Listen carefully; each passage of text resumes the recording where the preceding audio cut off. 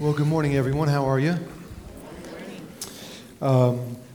Did anybody see? We sang that opening song, "Rising Sun." Did anybody see the sunrise this morning? Nobody in the room saw the sunrise this morning. I'm the only one. Are you kidding? No one. It was spectacular. You guys must have been out late watching fireworks or something. I know who you are. You got all the bug bites on you. So anyway, it was kind of an inspiring one, I got to tell you, but you missed it. So anyway. Why don't you go ahead and open your Bibles with me to the New Testament, to Acts chapter 11. And if you need a Bible to use, you should find one available down in one of the chair racks around you.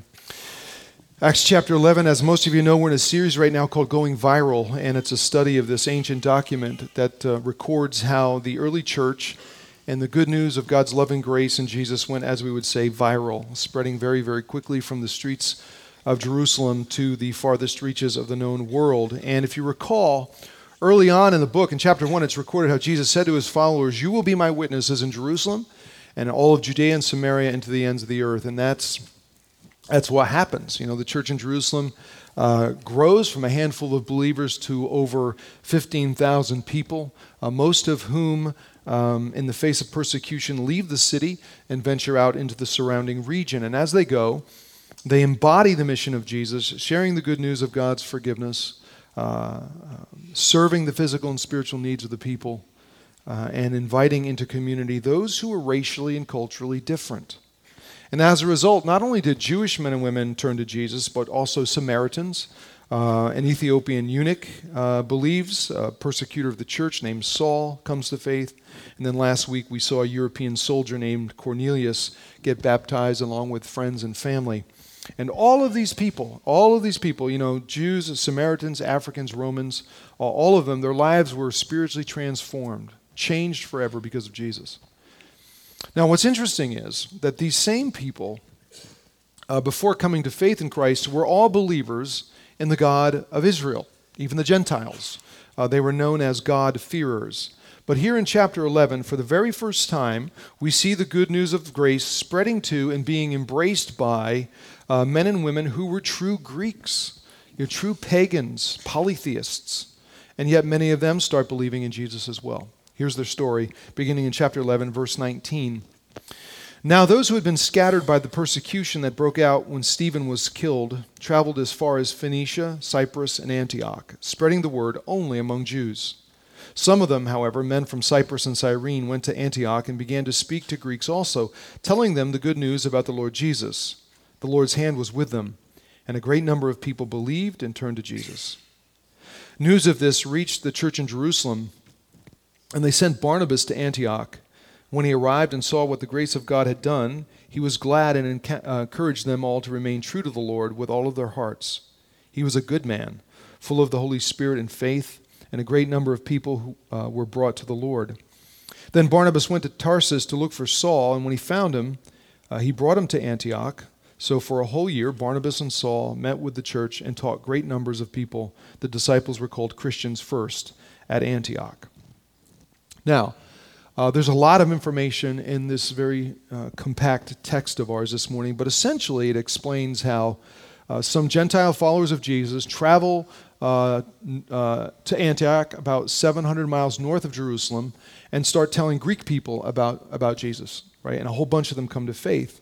And if we were to keep reading over the next two chapters, we'd learn that the church in Antioch grows very, very quickly and becomes history's first multi-ethnic, multicultural, socioeconomically diverse congregation.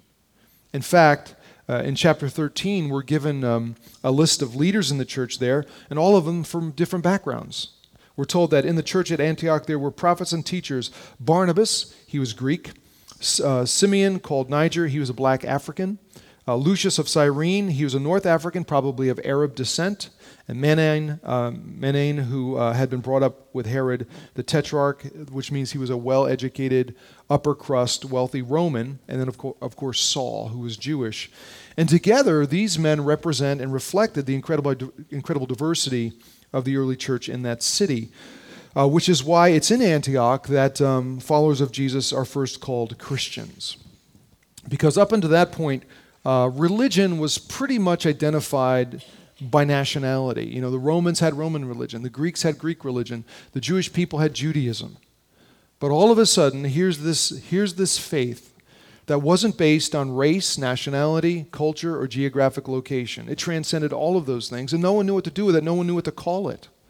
So its followers eventually were just called Christians. It's a Greek word that means Christ's people.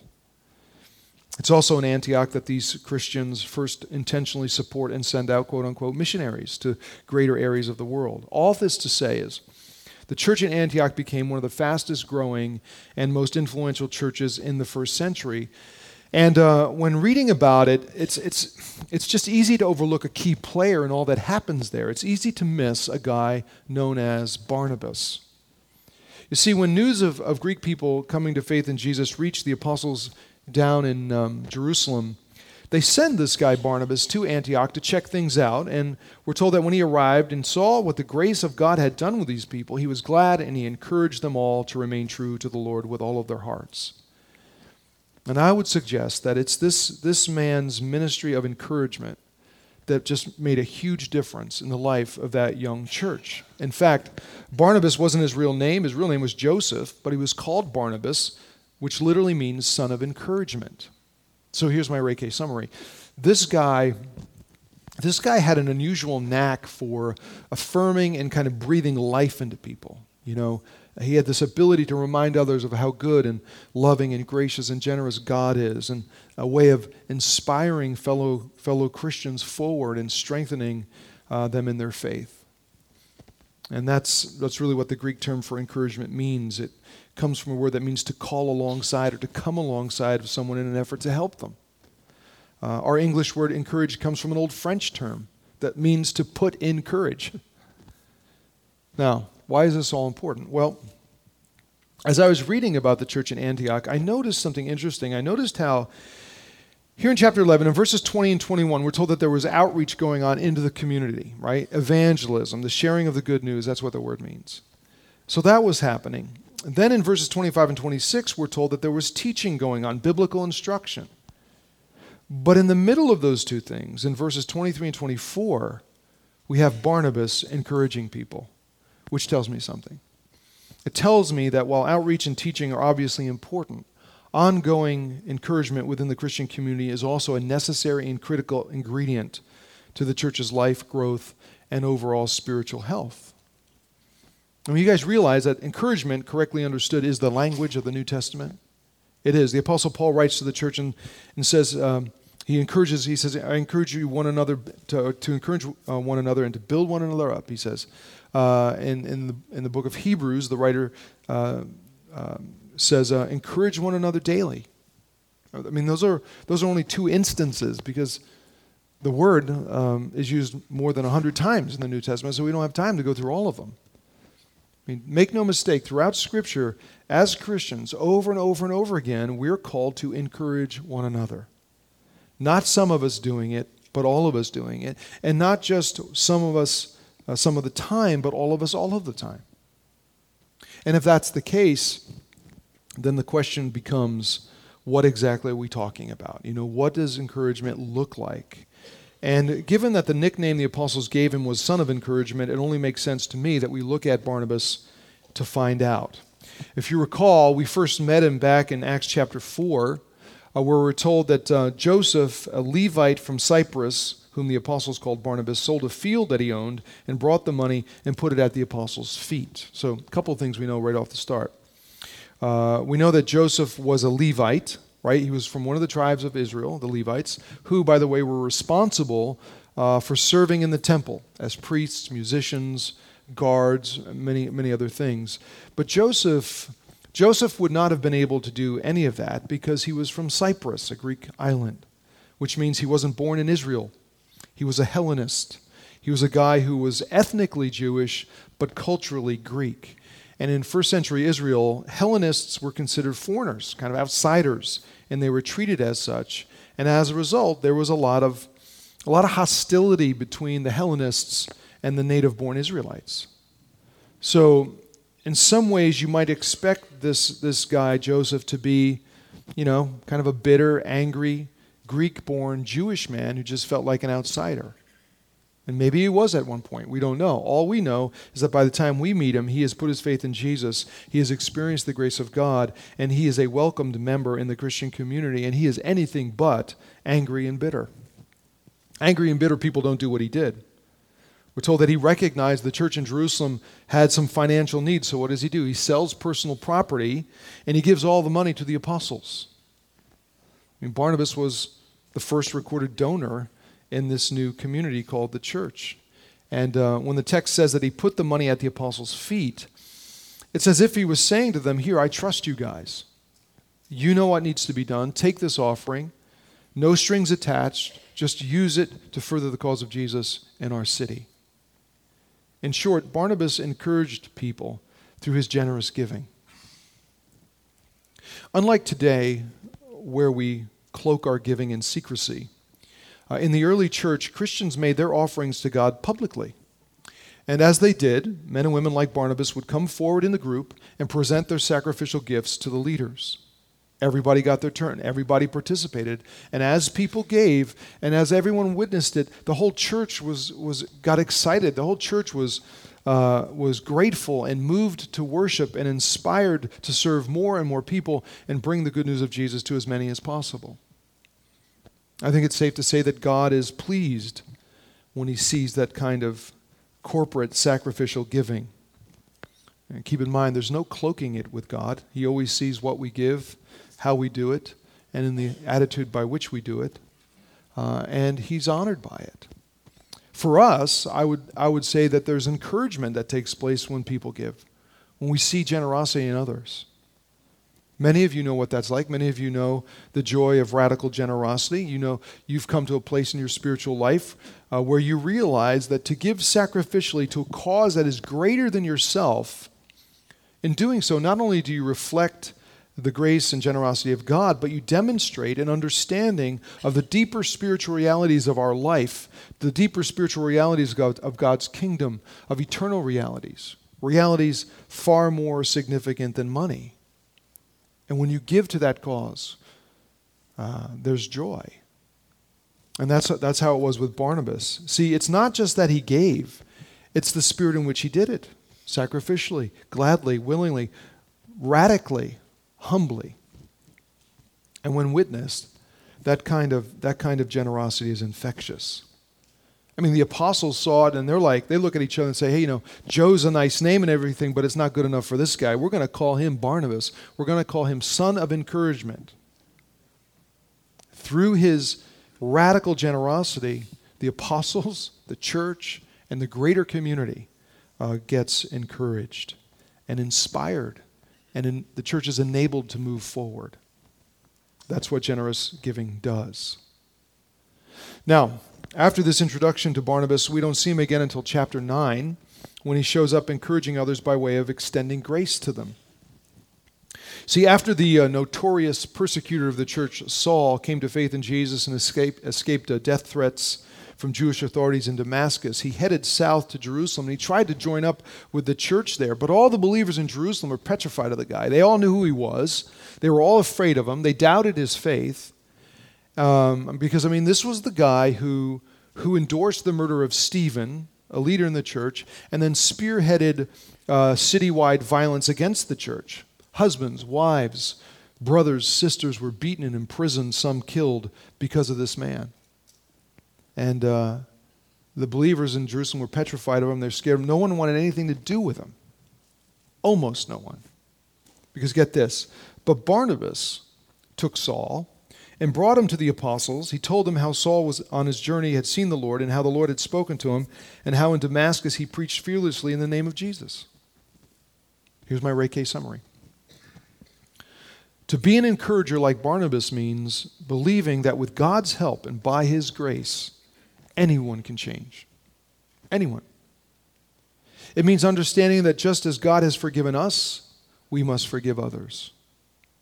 It means refusing to let who someone was yesterday limit who they can be today and who they might become tomorrow. In other words, to encourage people often requires extending grace and forgiveness to them. There's just no way around that. We're all broken, flawed, sinful individuals. I mean, we all need the grace and forgiveness of God, and at times we all need the grace and forgiveness of one another. And the fact that God doesn't withhold those things raises the question of who are we to withhold them? In an essay on this very topic, Christian author and writer C.S. Lewis once wrote, "To be a Christian means to forgive the inexcusable because God has forgiven the inexcusable in you." And he's right. Now, is that easy? No, it's not easy. No one ever says it's easy. I'm sure it wasn't easy for Barnabas. I mean, he took a huge risk with this guy Saul, right? But he was willing to do it. He was willing to do it. He was willing to risk being this man's friend, to hearing his story, to getting to know him, standing up for him, standing with him. Imagine what would have happened to Saul if he hadn't had Barnabas. Because Saul, who becomes known as the Apostle Paul, experiences acceptance into the Jesus community, first and foremost because of one encouraging person who extended grace to him. You can do that for somebody. You can do that for somebody. What else is there about Barnabas? Well, we know from our text that he encourages people by serving and assisting in their spiritual formation. What do I mean? Well, think about it. He goes to Antioch, right? And he gets there and he sees what the grace of God through Jesus has done to these people, what it was doing to these people and for these people. And he was excited about it. He celebrated it. We're told that he was really glad about it. And he encouraged them to remain true to the Lord with all of their hearts. But here's the deal. For Barnabas, encouragement didn't simply mean saying, "Hey man, good job, glad to have you in the family, good luck, you're on your own." No. For him, encouragement meant coming alongside them in the truest sense of the word, personally investing in their spiritual development. In fact, the text says that he goes and he finds Saul, and together they serve believers in Antioch for an entire year together, meeting with people, talking with people, teaching people, sharing life with people.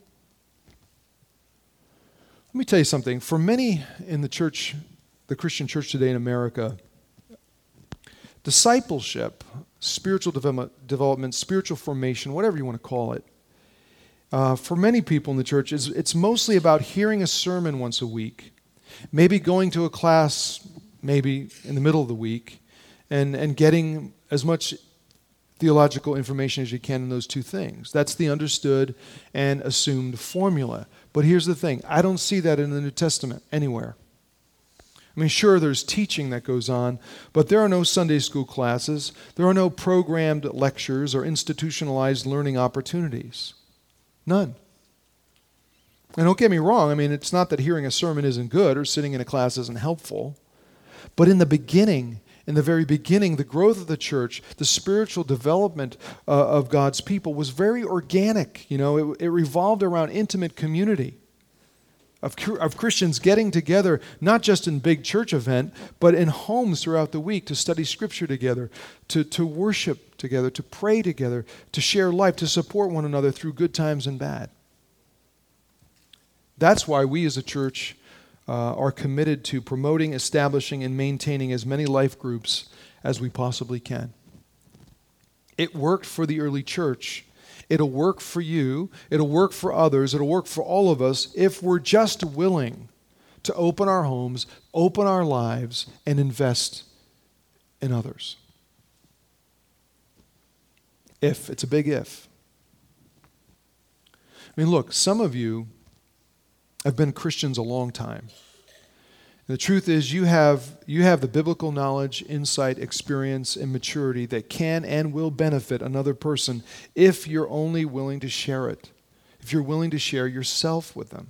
I can't do it alone. Kim can't do it by herself. Over the last couple weeks, I've listened to Christians make commentaries on our culture. Talk about how it's falling to pieces, complaining about where it's going, where it's headed. But I'm telling you something, the only way it is going to change, the only way that culture is going to be impacted is if the church grows. Not just in numbers, but in spiritual depth and maturity. And for that to happen, it demands all of us serve and assist in the discipleship process. That's what it's going to take. That is what it's going to take. Now, understand, it's in the context of authentic relational community where spiritual formation happens best. It's where real encouragement happens. Why? Because it's through established and trusted relationships that we're able to speak truth and love to one another. And that's a big part of encouragement. I was reminded of that when I read how Barnabas was in Antioch, and he encouraged the believers there to remain true with all of their hearts. Truth and love. Biblical encouragement represents a balance of those two things. In fact, one without the other really isn't very helpful. I mean, again, we're all flawed, sinful people, broken.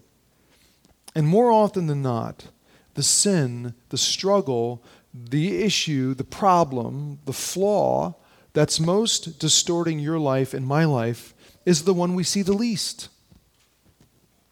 I mean, let's face it, we all lack a certain degree of self-awareness, which allows us to live in denial.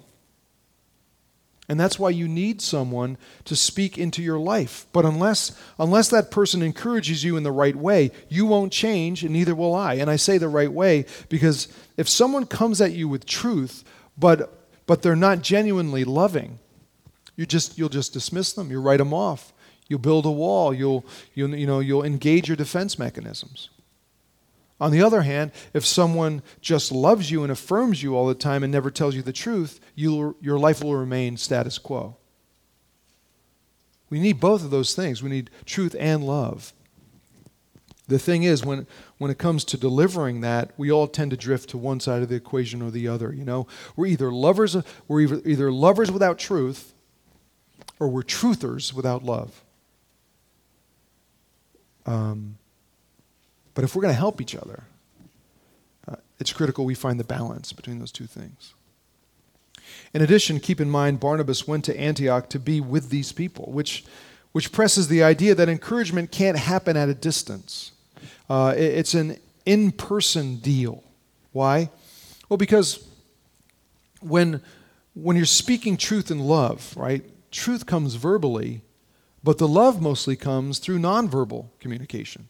Through your affect, your posture, your expressions, your eyes, your gestures, the tone of your voice. And therefore, healthy, balanced, biblical encouragement happens in person. Trust me. It's not enough to put an emoji on your text message and hit send. I don't care what the face looks like. It's just not enough. Love and concern don't come through an email. And there's little tenderness in a tweet, really. Do you know what I'm saying?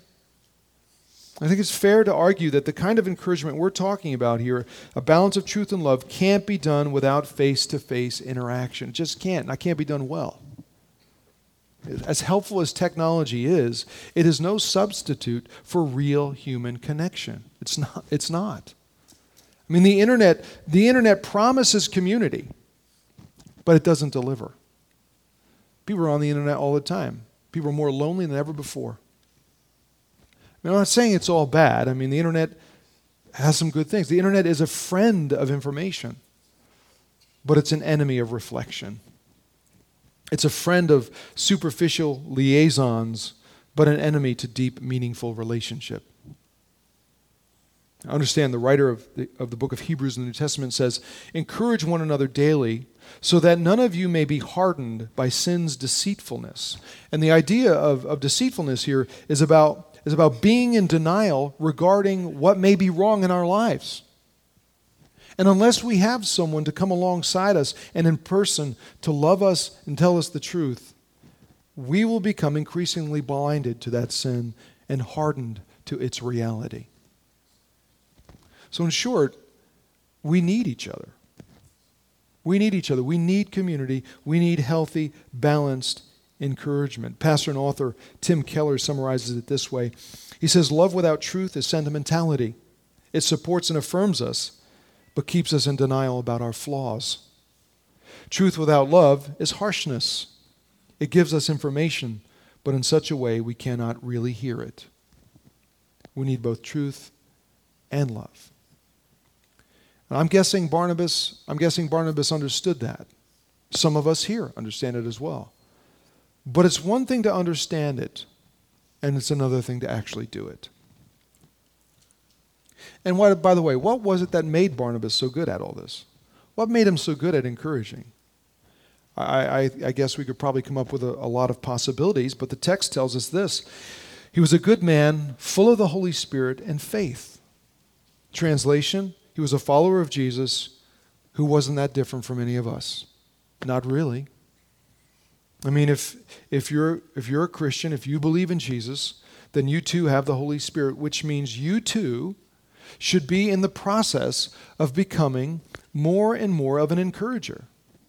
A person who by faith is a radically generous giver, as someone who extends grace and forgiveness to others, who serves and assists in the spiritual development of other people, and who rightly balances truth and love. And here's the deal. Those kind of encouraging people don't simply impact other Christians. Their lives impact everyone around them. Everyone. Because notice what the text says. The text says, Barnabas was a good man, full of the Holy Spirit and faith, and a great number of people were brought to the Lord. That's not a throwaway phrase. That phrase is there for a purpose. It's telling us that Barnabas, who's full of the Holy Spirit and faith, and because of who he was, a lot of people came to know Jesus. This week I started reading a New York Times bestseller titled The Road to Character. I don't know if you've heard about it. In his introduction, author David Brooks talks about the difference between what he calls resume virtues and eulogy virtues. He writes this, resume virtues are the ones you list on your resume, the skills that you bring to the job market and that contribute to external success. Eulogy virtues are much deeper. They're the virtues that get talked about at your funeral, the ones that exist at the core of your being, whether you're kind, brave, honest, or faithful, what kind of relationships you formed. He writes, most of us would say eulogy virtues are the most important ones, but, and then he goes on to explain how we don't really live as if they are. Not really. Listen, Joseph, called Barnabas, has been gone a long time. Yet here we are, some 1,900 years later, still talking about the guy. His legacy remains strong. His impact on the lives of people, historic. The guy was an encourager in the truest sense. He did what all of us as Christians are called to do, to come alongside one another, to encourage one another daily through giving generously and extending grace to others, serving other people for their spiritual benefit, and balancing truth and love in the context of healthy relationships. That's what Barnabas did. That's what he's remembered for. The question is, what will you and I be remembered for? Let's pray together.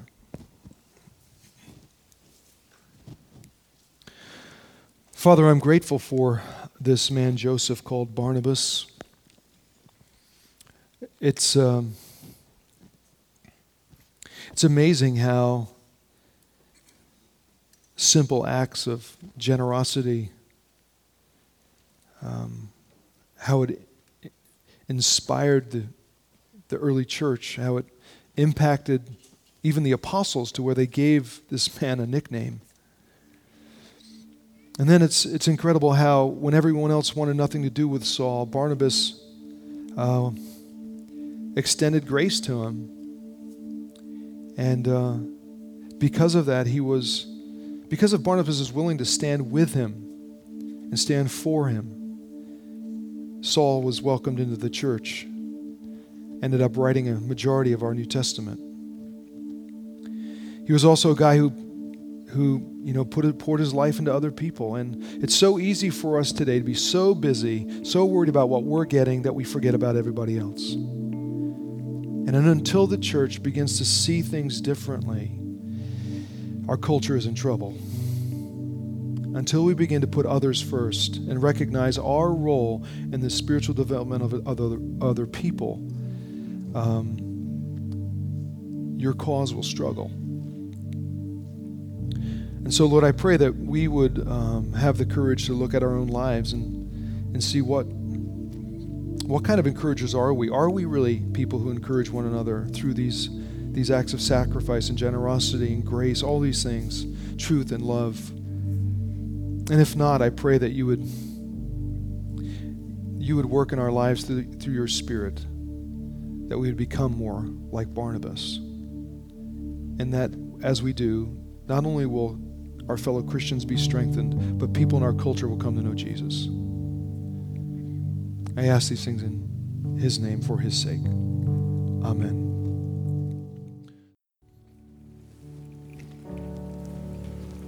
So my hope is you understand the truth of the gospel is an encouraging deal. The word literally means to put in courage, because religion is discouraging. It's the opposite, right? Because if you have to work your way into heaven, I don't know about you, but I'm not going to make it.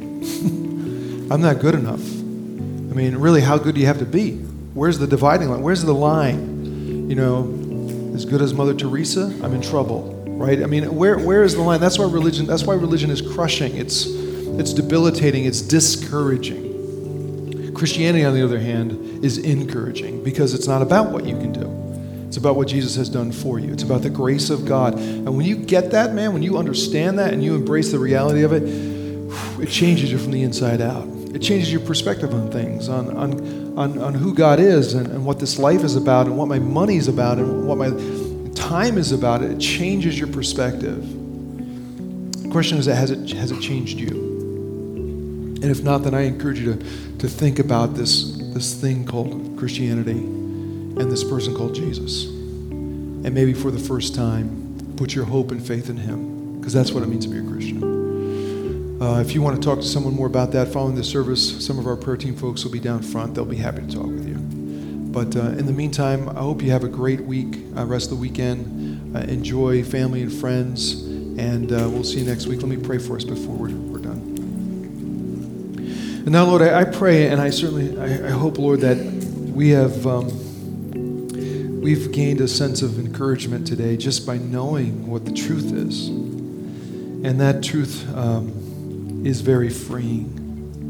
And I pray that we would leave this place today as your church, as your people, and that we would be generous with our lives, and we would give to other people, and we would offer grace where it's needed, and serve those around us, and balance truth and love in our relationships with one another, so that we might all become more and more like Jesus, and so that we might impact our world for him. May you rest your hand of grace and peace on your people today as we go. In Jesus' name, amen. Thanks for being here. We'll see you next Sunday.